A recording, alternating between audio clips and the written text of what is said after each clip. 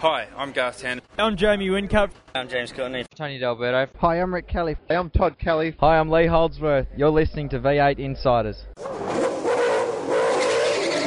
It's your weekly dose of V8 news on the V8 Insiders. Now here's your host, Craig Revell.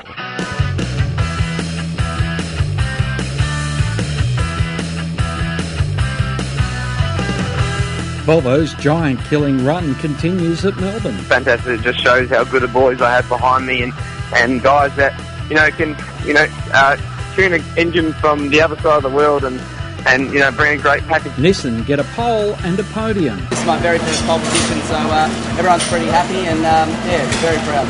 And we find out about tyre banks. Tyre guys hate it when a new engineer arrives and changes everything that they've done for years. It makes it very, very difficult. That's all coming up today as the red lights go out on another edition of the V8 Insiders. You take in the V8 to the races. You watch the action on TV. Now read about them in V8X Magazine. V8X Magazine, dedicated to just one thing, V8 supercars. Showcasing some of today's best writers and award-winning photographers. V8X brings you all the news and in-depth interviews demanded by today's V8 supercar fans in one action-packed magazine. V8X, the #1 magazine in V8 supercar coverage. Out now. Here is the news for Nobrac carbon fibre products. Check out the entire range today at nobrac.com.au. Scott McLaughlin gave Volvo its first ever race and event win in the V8 Supercars last weekend at the Australian Grand Prix. Yeah, awesome. It's great to get our first win for Volvo and a great car and something that, I can fight for wins with and to come close around wins this weekend is fantastic. McLaughlin told the V8 Insiders that he and teammate Robert Dahlgren have a busy schedule ahead of the next round of the championship in Tasmania. We're actually heading to Sweden tonight, myself and Robert, so we're going to go see the Volvo guys and, learn what it's all about and try and get a closer look at the background of everything. So, I'm looking forward to doing that with Volvo and Robert and, having a bit of fun. They got any cars lined up for you to give a fang? No, I don't know. I don't know exact details at the moment. I just think that we're just going there for a few meetings and just, meeting everyone at Volvo that we haven't met before who haven't come to Australia and, I'm really looking forward to it. Obviously, Robert knows his way around the Volvo factory. He's been with them for so long. How do you see his development, and how are you helping him? He's going really well. I mean, he just got lucky, qualified 11th in qualifying yesterday, or where it was at Albert Park. So, he's going good. It's just obviously the racing is a lot different to Sweden and a few things, but he's going to handle the cars and. It's great to, he actually helped me make a setup change for this Sunday's race and made the car rocket ship, and it's amazing. Well, we look forward to seeing you down there in Tassie, and have a safe trip over to Sweden. How's the Swedish? Oh, not too good, about as good as my French. Craig Lowndes finished in second. Behind him, the Nissan of Michael Caruso, who took the pole on Thursday, then on Sunday came through the chaos to finish in third place. Oh, look, it's absolutely brilliant to, we started fifth. We got,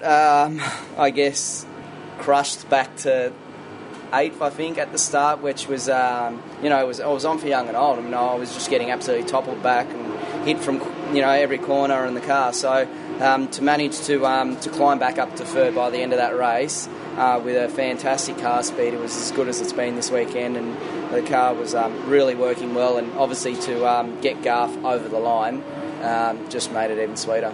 Shane Van Gisbergen won 3 races out of the 4, but a broken front sway bar cost him in the double points final. He finished 14th overall. So after 4 races, the top 10 were the Valvoline Racing GRM Volvo of Scott McLaughlin taking the win from the Red Bull Racing Australia Holden of Craig Lowndes. The Norton Hornets Michael Caruso in the Ultima finished in 3rd. Garth Tander in the HRT Commodore finishing in 4th, with Fabian Coulthard, the Lockwood Racing car, which started the last race in 2nd place, finishing in 5th. 6 through 10 was Will Davison, Mark Winterbottom, the highest of the Fords, James Courtney, Tim Slade and Lee Holsworth. This week on the White Flag Lap, we find out more about tyre banks and what each team has to manage, from Dunlop's Kevin Fitzsimmons. For the teams themselves, they hold off 80 tyres in their workshop at any time. And finally, James Warburton seemed a bit confused whether the series would be having 2 races in the USA or North America when he spoke to the media at Clipsal. Look, we basically went and saw all the major circuits. I mean, I could give you a shopping list. Some no chance, some are a 20% chance, and some are an 80% chance. So I'd prefer just to say we're working through a twin, and and ideally that's the outcome we would like to achieve. Obviously, Circuit of the Americas is one, with the contract there, but I'm not really interested in how we roll in terms of giving you guys a shopping list of everything and throwing it up in the air. So we're looking at US, Mexico, Canada. We're going to have a twin. Is the ideal outcome, and then obviously we've got some other countries that we're talking to. But again, we don't want to get into the detail of that. Well, we're talking to everyone, Mark. So, Mark, we're talking to everyone in the USA. Yeah. But no, I'm not going to give you a list. Why would I give you a list? Yeah. USA, yeah, and 5 other countries other than the USA. Okay. Predominantly Asia. Are those other countries? Mate, we would like to get back into the international market. We're going to have between 1 and 3 races. We'd like to have a US twin, okay, and then we'd like to have one other in 2015. That's the ideal outcome for us. So rather than speculate about where we could go, we will, as they're definitive, come back to you and tell you what they are by the middle of the year. V8X magazine is on sale now. You'll find new columnist Gary Rogers talking about his Volvo team that is exceeding expectations and what happened to the tracks that the V8 Supercar calendar forgot. It's on sale now in stores, online, and check out the great new V8X app at v8x.com.au. On this week's roundtable, Tom Worsley and Gary O'Brien will discuss the Grand Prix support events. But that's the news on the V8 Inside, brought to you by Nobrac Carbon Fibre Products. Check out their entire range today at www.nobrac.com.au. News on the V8 Insiders is brought to you by the official V8X Magazine Facebook page. Sign up and keep in touch with V8 Supercars. You've taken the V8 to the races. You watch the action on TV. Now read about them in V8X Magazine. V8X Magazine, dedicated to just one thing, V8 Supercars. Showcasing some of today's best writers and award-winning photographers, V8X brings you all the news and in-depth interviews demanded by today's V8 Supercar fans in one action-packed magazine. V8X, the #1 magazine in V8 Supercar coverage. Out now. The views expressed on V8 Insiders, including the panellists and guests, do not reflect those of the network, Thunder Media, sportradio.com.au or V8X Magazine. Any publication or rebroadcast of the show without the expressed written permission of Thunder Media is strictly prohibited. Hi, I'm Lee Holdsworth. You're listening to V8 Insiders. Welcome back to the V8 Insiders. From Tom Worsley Media, it's Tom Worsley. Good evening, Tom. Good evening, Craig and listeners. And also, well, Gary, I don't know what to call you these days. I guess you're the Nationals editor of Auto Action, so that's a good start. The statewide editor of Johnny Come Lately, do whatever he can. Hello to everyone, and also to Tom. Good evening to everyone. Gary, what does it mean? Volvo's first win at the top level of Australian motorsport for 17 years, its first ever V8 Supercar win, and just remarkable. The double points race at the end of the day means he wins one race, but his consistency gives him the weekend. Yeah, well, that's what it's all about. You've got to perform over 4 races, not just 3 of them, don't you? And certainly Volvo getting to the top was no surprise, really. We all seen that form on the board at the Adelaide Clipsal 500, and it was just a matter of time before he actually won a race or won a round. And so far, young Scotty McLaughlin did what he did last year, and he's won a race at the Australian Grand Prix. Let's hope this year goes a bit further than just one other win. Yeah, and that's the thing, Tom. He had the runs on the board at the Albert Park track because he had won there before. Yeah, it was, I think, less of a surprise to see him win this year as it was last year. Obviously, he's got a year of experience under his belt, and having that fantastic form at Adelaide, I don't think there were too many people surprised to see him up the front and to see that Volvo going quick. It does sort of really highlight the advantage that Volvo actually had by coming in a year later, Gary. It certainly does, and it actually puts to shame a little bit the AMG and Nissan efforts, considering they've had a 12-month head start and have yet to emulate the performance level of what the Volvo and GRM have achieved in their first couple of races. Do you think the fact that Volvo's going so well, Holden's are up the front, even the AMG Erebus Mercedes were two of them in the top 10 by the end of the weekend, does it really make Ford think about having to do something in a much more meaningful way, Tom? I'm sure that if you speak to the Ford boys, they're going to throw up the evil P word and start questioning parity. I mean, realistically, it's the oldest car in the field now. It's the FG Falcon's, I believe, in its last year. So they argue that it's the biggest car and they're at a slight disadvantage because of that. But I'm not sure what the answer is, whether Ford needs to get their act together in terms of performance or whether it's just time for a new shell. Certainly, Chaz Mostert said to me, our Aero is just too old, even though you would think, Gary, that the new generation car would have been measured up with all the other cars at the same time, because I don't, and I guess I'm saying I don't buy that argument because they all started afresh last year. Well, I have to agree with you. They were on ball with 888 last year, won their share of races, won Bathurst. So that argument is absolutely correct. And where they've fallen behind this year, we're only talking less than a second in qualifying, and you can't count that. That's how close it is. And just at the moment, they're just a fraction off. I think David Reynolds, for instance, at the Clipsal 500, doesn't like driving there, never race successfully there, likes going to the event, don't get us wrong, but just at the end of the weekend, all he said, I'm glad I got that one out of the way because that's always been their bogey track.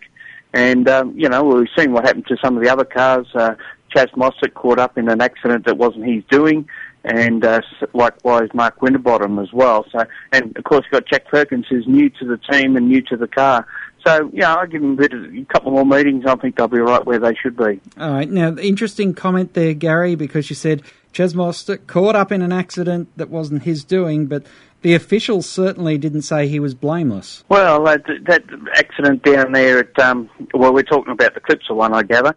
No, I'm talking about the Adelaide one. I'm talking about the Melbourne on the weekend. Yeah, I was referring back to their form. I don't really consider the Melbourne Grand Prix a good form book, considering that it's a non-point scoring round. And I mean, I know that the guys try hard and they're very keen to win, but when it comes to championship points, you must have to look at the Clipsal 500. And over there, they had the pace there. There's no doubt about it. Even the DJR cars were on the pace, but again, through silly accidents and whatnot, just fell behind the 8 ball slightly.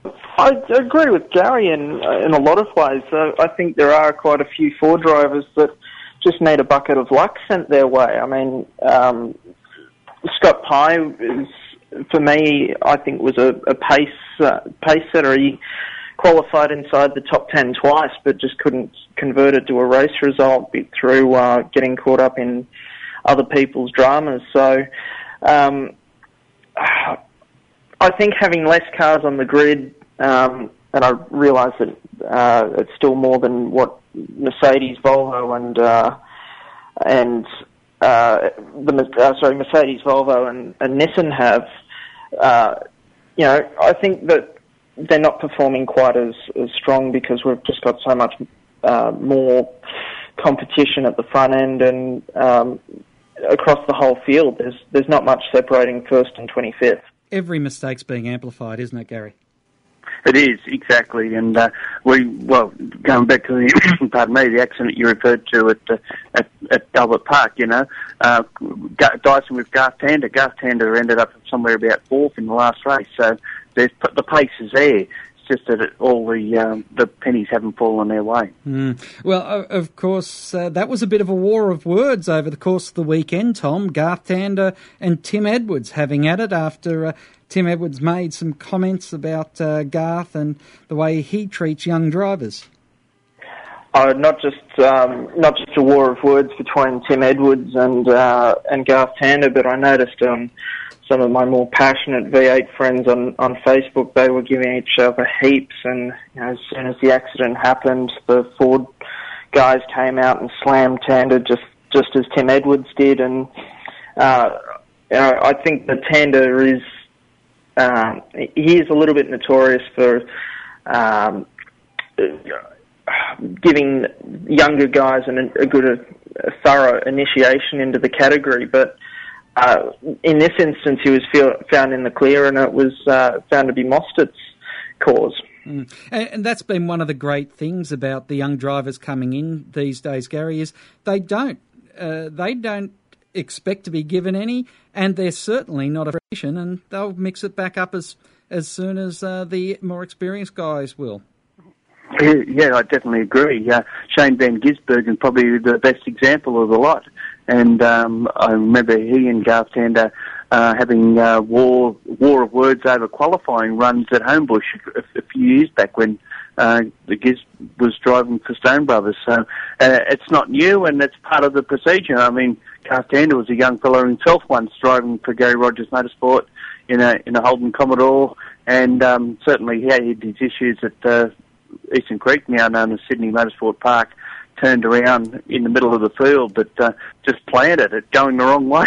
So he could have made that a lot worse than what it was. But it's a process that all go through, and the young guns of the early noughties are now the old heads of the series, and want to keep it that way, that they're ruling the roost.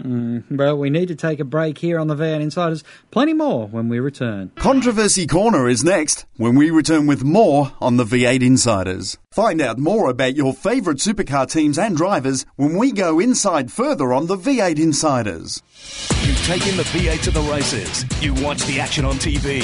Now read about them in V8X Magazine. V8X Magazine, dedicated to just one thing: V8 supercars. Showcasing some of today's best writers and award-winning photographers, V8X brings you all the news and in-depth interviews demanded by today's V8 supercar fans in one action-packed magazine. V8X, the #1 magazine in V8 supercar coverage. Out now. Hi, I'm Shane Van Gisbergen. You're listening to V8 Insiders. Welcome back to the V8 Insiders. Tom Worsley and also Gary O'Brien joining me, Craig Revell. And guys, if you win 3 races from 4, shouldn't you at least be on the podium if you finish the last race? Yeah, well, not if you finish top 10. Obviously, everyone knows that the Giz had a problem with the front sway bar being broken from the start, and really battled a fairly chronically poor handling BIP Pet Foods Commodore, and it was unfortunate that he didn't finish on the podium, or at least win it, because he was the guy with the form. But, it's a consistency thing as well as winning races. You can go out and win 2 races by a country mile, and if you don't perform well in the other 2, you're out of luck. But we saw the gerrymander, Tom, where the last race was worth 2 wins. I would kind of agree with that if it was twice the distance of the other ones, but I think it was a little bit, in some ways, unfair that you've got one race that's worth that's worth twice as much as the rest.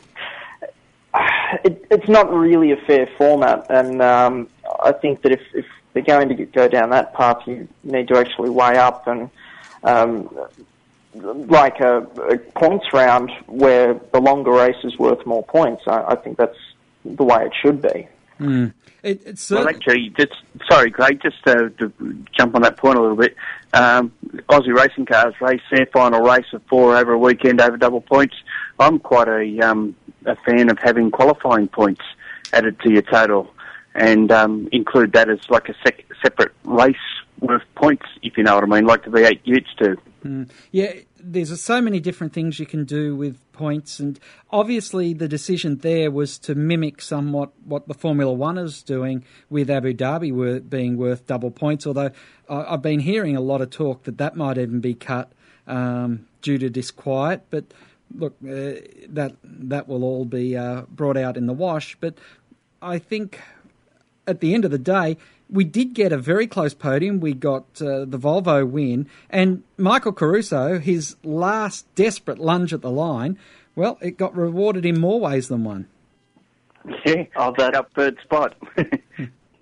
By 9,000ths of a second. It was just a fantastic finish. And I know a lot of people, were left guessing even after seeing it as to who got it. It wasn't until we got some split times that we actually knew who got third.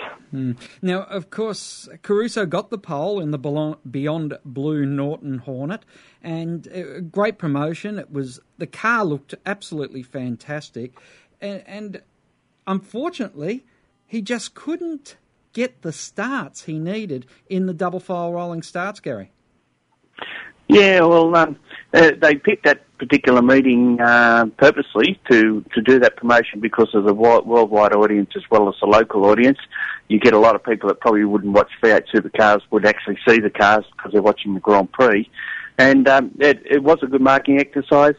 Was reasonably good off the start. It was just that first race into the first corner where the gears feigned to go down the outside, then swung across the inside, took the lead away, and really left Caruso wanting from that point because then he was under fire from those pursuing. Yeah, he certainly got freight trained there, but it's the first ever pole for Michael Caruso, the first ever pole for Nissan. Good signs there considering the car is looking for some engine development, Tom, in the events to come. Michael actually said in the press conference that he was coming into the event complaining about straight line speed, and that drag race between him and Tandic sort of made him feel a little bit silly because he's still after some straight line speed, but he's definitely got some. So I think the Nissans are really starting to be where they should be, and I think we saw some strong results from at various points, all four cars at Adelaide. I think they will actually be ones to watch out for, and it'll be interesting to see how they go at Tassie because it was a track they were worried about last year, and obviously they should have a little bit of confidence this time around. And Gary, for James Moffat, who was really performing the best of the Nissan drivers, unfortunately he gets taken out by his teammate/owner, and he was a sitting duck, which then brought the Caruso result into play. Well, it was, pardon me, Mick Caruso was actually fourth for the Nissans at the time. The two Kelly brothers made contact, and that spun one of them off into the Moffat car and also took out James as well. So, yeah, unfortunate, but racing incidents happen. No one actually goes out there to try and take other people out in a situation like that, and and it all just fell into Caruso's hands, basically. Okay, so Tom, what did we think of the double file rolling starts and restarts? Do they get a tick? I'm a fan of rolling starts, but not for V8 Supercars. I think a lot of the mystique of V8 Supercars is getting these big, heavy V8 things off the line, which, as we've seen from other guys coming into the category, it's a bit of an art form, and if you can do it and do it well, it's a real talent. So I think the rolling starts in a lot of ways take away from part of the excitement of the start, but I think the rolling restarts in double file are exciting, and I think there was less controversy about them at Albert Park than we had in the single file action zone starts at Adelaide. I guess, Gary, the bright crash certainly highlighted the risks. And what was your read on the double file starts this time? Well, they obviously worked. We can all see, but there was a division down the middle that we probably didn't expect after the first race, where they were almost rubbing mirrors. But from that point onwards, Van Gisbergen went over the inside for the restarts to get away from the marbles. dragged half the field over with him, so that gives them plenty of view. The big problem is that what happened to Bridie in Adelaide was that the front two cars actually went faster early, and of course once you're back in the third row or wherever, you can't see what's going on ahead of you, and you rely on your engineer to tell you to accelerate, and of course the engineer sees the front car accelerate, so they take off, tell them to take off, and of course there's the two cars in between there, being the Red Bull cars, that maintained the correct speed up until the AZ zone began, and of course we had mayhem at turn one. It's going to be interesting to see how V8s play it out over the next couple of weeks, isn't it, Tom? Whether they decide we'll go the double file restarts for the rest of the year, or whether we keep persisting with the single file restarts as they stood at Adelaide. I'm a little bit sick of motorsport categories and sport categories around the place that come up with new formats at the beginning of the year and then doesn't quite go to plan, and then they change it for 3, 4, 6 times throughout the year until they find something they're happy with, only to then go and change it again. So I'd like to see them stick it out. I know that it needs a little bit of tweaking, but I'd rather see minor adjustments, maybe an extension of the A to Z zone instead of the tight zone that it is. But I don't want to see major changes throughout the year. It sounds like, Gary, the best change they can make is just increase the speed, because Bridie and all the others were saying it's too slow for third gear, it's too fast for second gear. And so you go to second, you're a big chance of wheel spinning, which is what happened to Jamie Whincup. And you go to third, you're lugging down and you're going to get overrun by anyone who's in second gear and doesn't wheel spin. Well, it's actually Shane Van Gisbergen brought this up at Adelaide. He said taking it up to 80 k's an hour would not change a thing, because all the cars would be all grouped together. You'd have the same problem. It's just that it'll be happening a little bit quicker. I think that the best way that, and I'm no expert, don't get me wrong, but I wouldn't like to see these slow restarts where the first corner is very close to the AZ zone. I think they should just go back to the old system that safety car pulls into at the previous corner and the leader decides when they start. I think these slow starts that we're talking about, double file or single file, would work properly where you've got a long front straight like Eastern Creek or Phillip Island, those sorts of places. I don't think you'd have as much drama with it as you would at, say, Simmons Plains, where you've got a first corner very close to the start-finish line. All right, now finally, the AGP. Does the AGP becoming a points race require speed to get the cable TV F1 broadcast rights? What's your thoughts, Gary? Well, it's an interesting scenario that they've got there because Speed don't have the cable rights to Formula One. Channel 10 do, and maybe they might be able to work out some sort of deal as far as that's concerned. But certainly should be around at the championship. I think everyone agrees on that, because it just seems to be a waste of time going there otherwise, apart from the fact that it probably drags a few more people in to watch. Of course, Tom, what's your thoughts? I think that it should be around at the championship, but they just need to make sure that they've got a reasonable amount of track time over the weekend. There's no point having it a points round if we're limited to 12 laps of racing.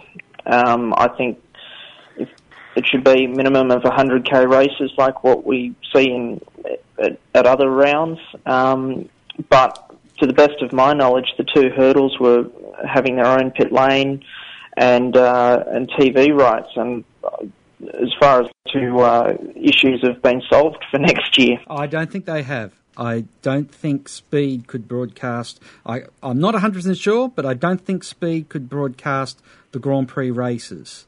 They might be allowed to just televise the V8 races. The other thing that they could possibly think about is that because the day starts so late there, it starts at around about lunchtime before we actually see any racing happening on the circuit, that we've still got at least 3 hours in the morning that perhaps the V8s could have all to themselves on each day. What, you mean like they did in Abu Dhabi? Well, I'm not aware of what they did there. Yeah, I think it's the same sort of thing, yeah. Just that they're on track from 9 till midday each day for all their sessions. and then the Formula One and all the other categories that are there as a sport will take over the regular program in the afternoon. Yeah, certainly things that will be worked through before we see that calendar at Sandown next year.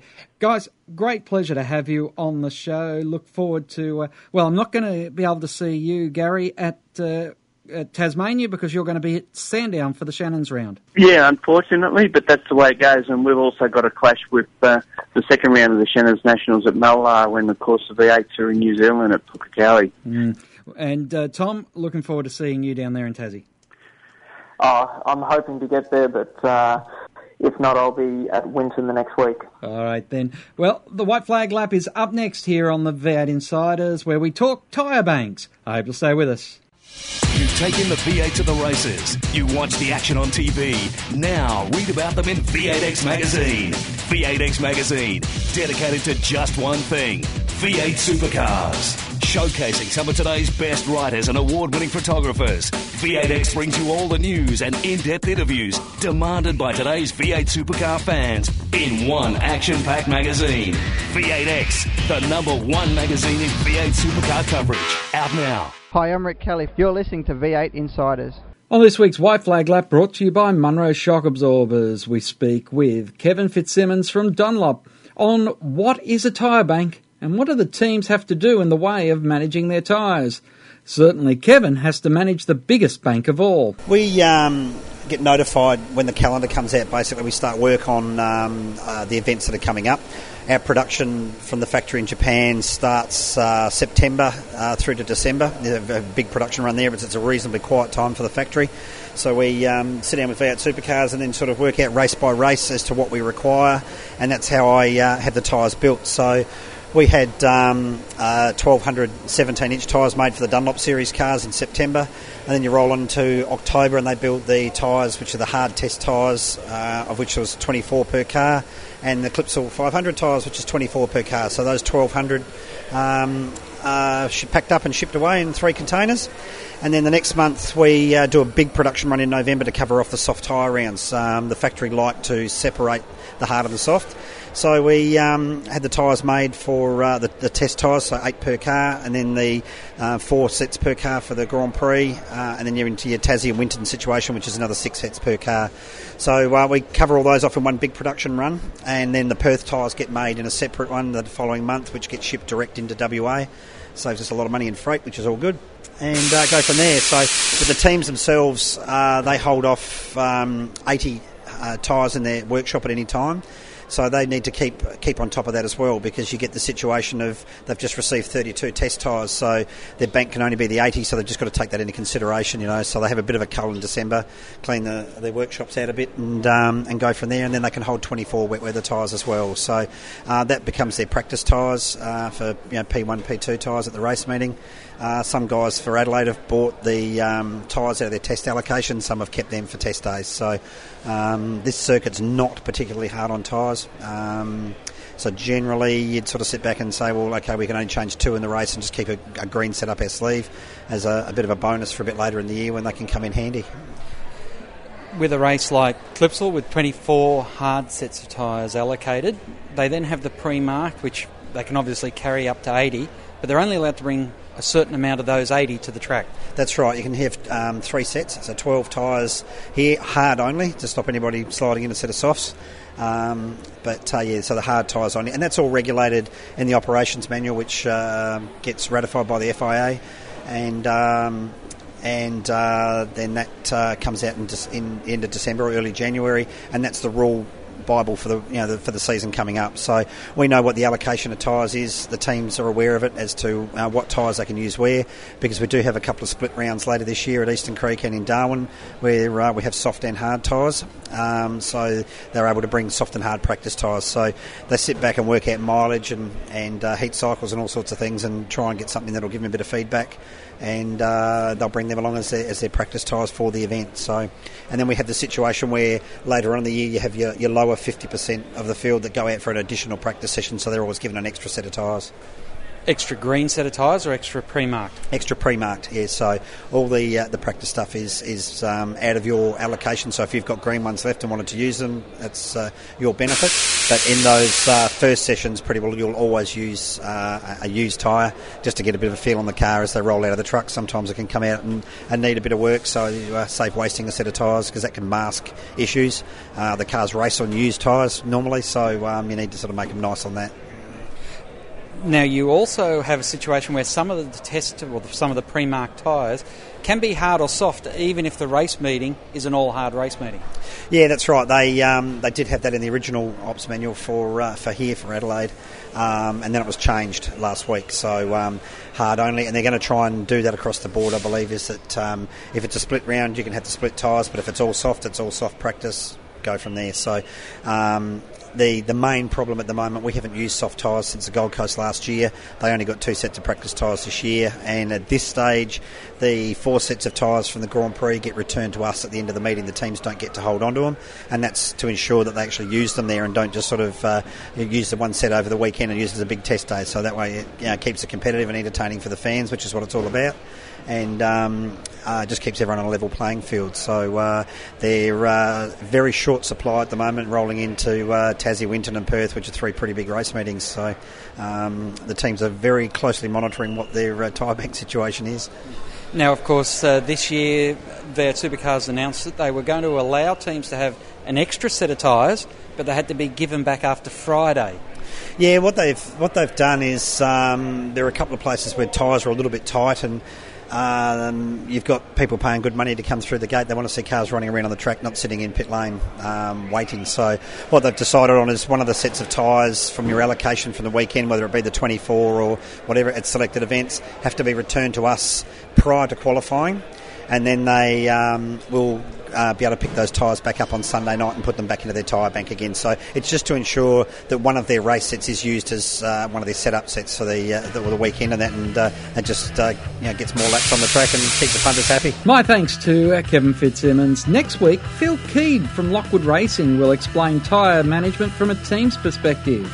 But that's all we have time for on the show as the checker flag waves over another edition of the V8 Insiders. Till next time round, keep smiling and bye for now. Join us next week for more V8 Insiders, only on v8x.com.au.